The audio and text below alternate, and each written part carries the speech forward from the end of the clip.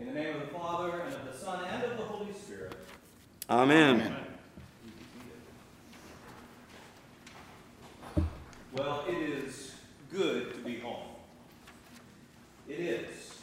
This week, many have traveled near and far to be with family and friends, and for me in particular, it's a particular honor to be here at St. John's this morning, a place and people who helped to raise me up in my own ministry, who sent me out to seminary almost 9 years ago now, and prepared me in those years that we spent together for a life that is truly based on the giving of thanks. And so I say again, it is good to be home.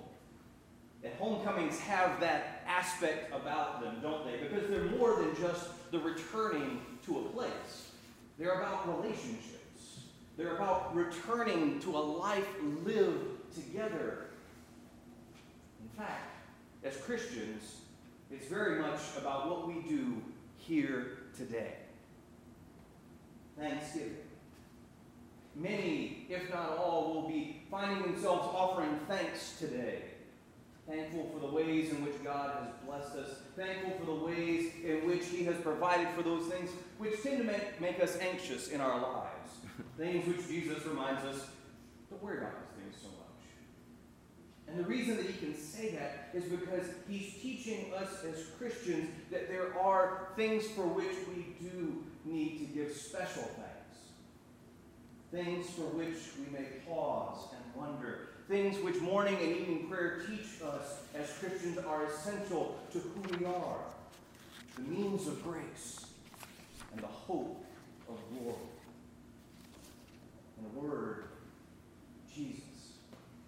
Jesus Christ Himself is that for which we are to be thankful as Christians.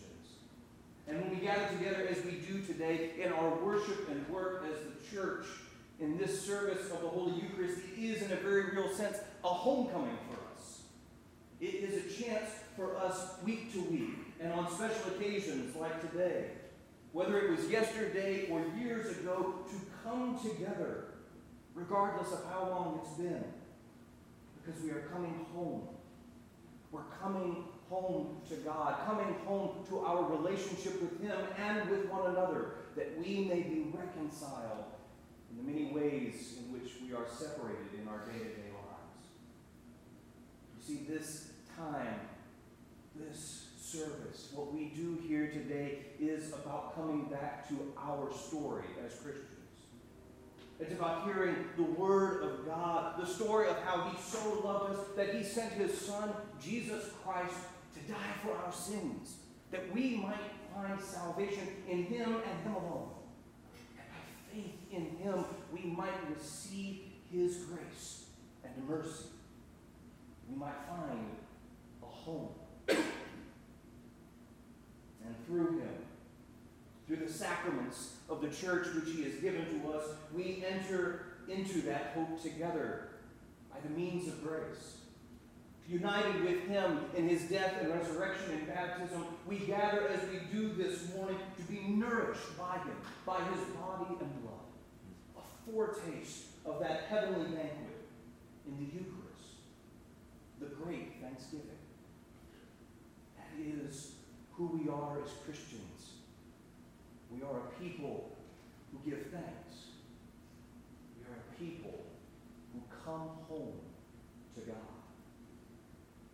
So, as we gather together on this day of Thanksgiving to offer to God our prayer and praise, to enter into the Word and sacrament, we come also to come home. To come home to God. To come home to the fellowship that we have with one another in His Son, Jesus Christ our Lord. And so I say to you again, it is good to be home with you. Let us give thanks to God now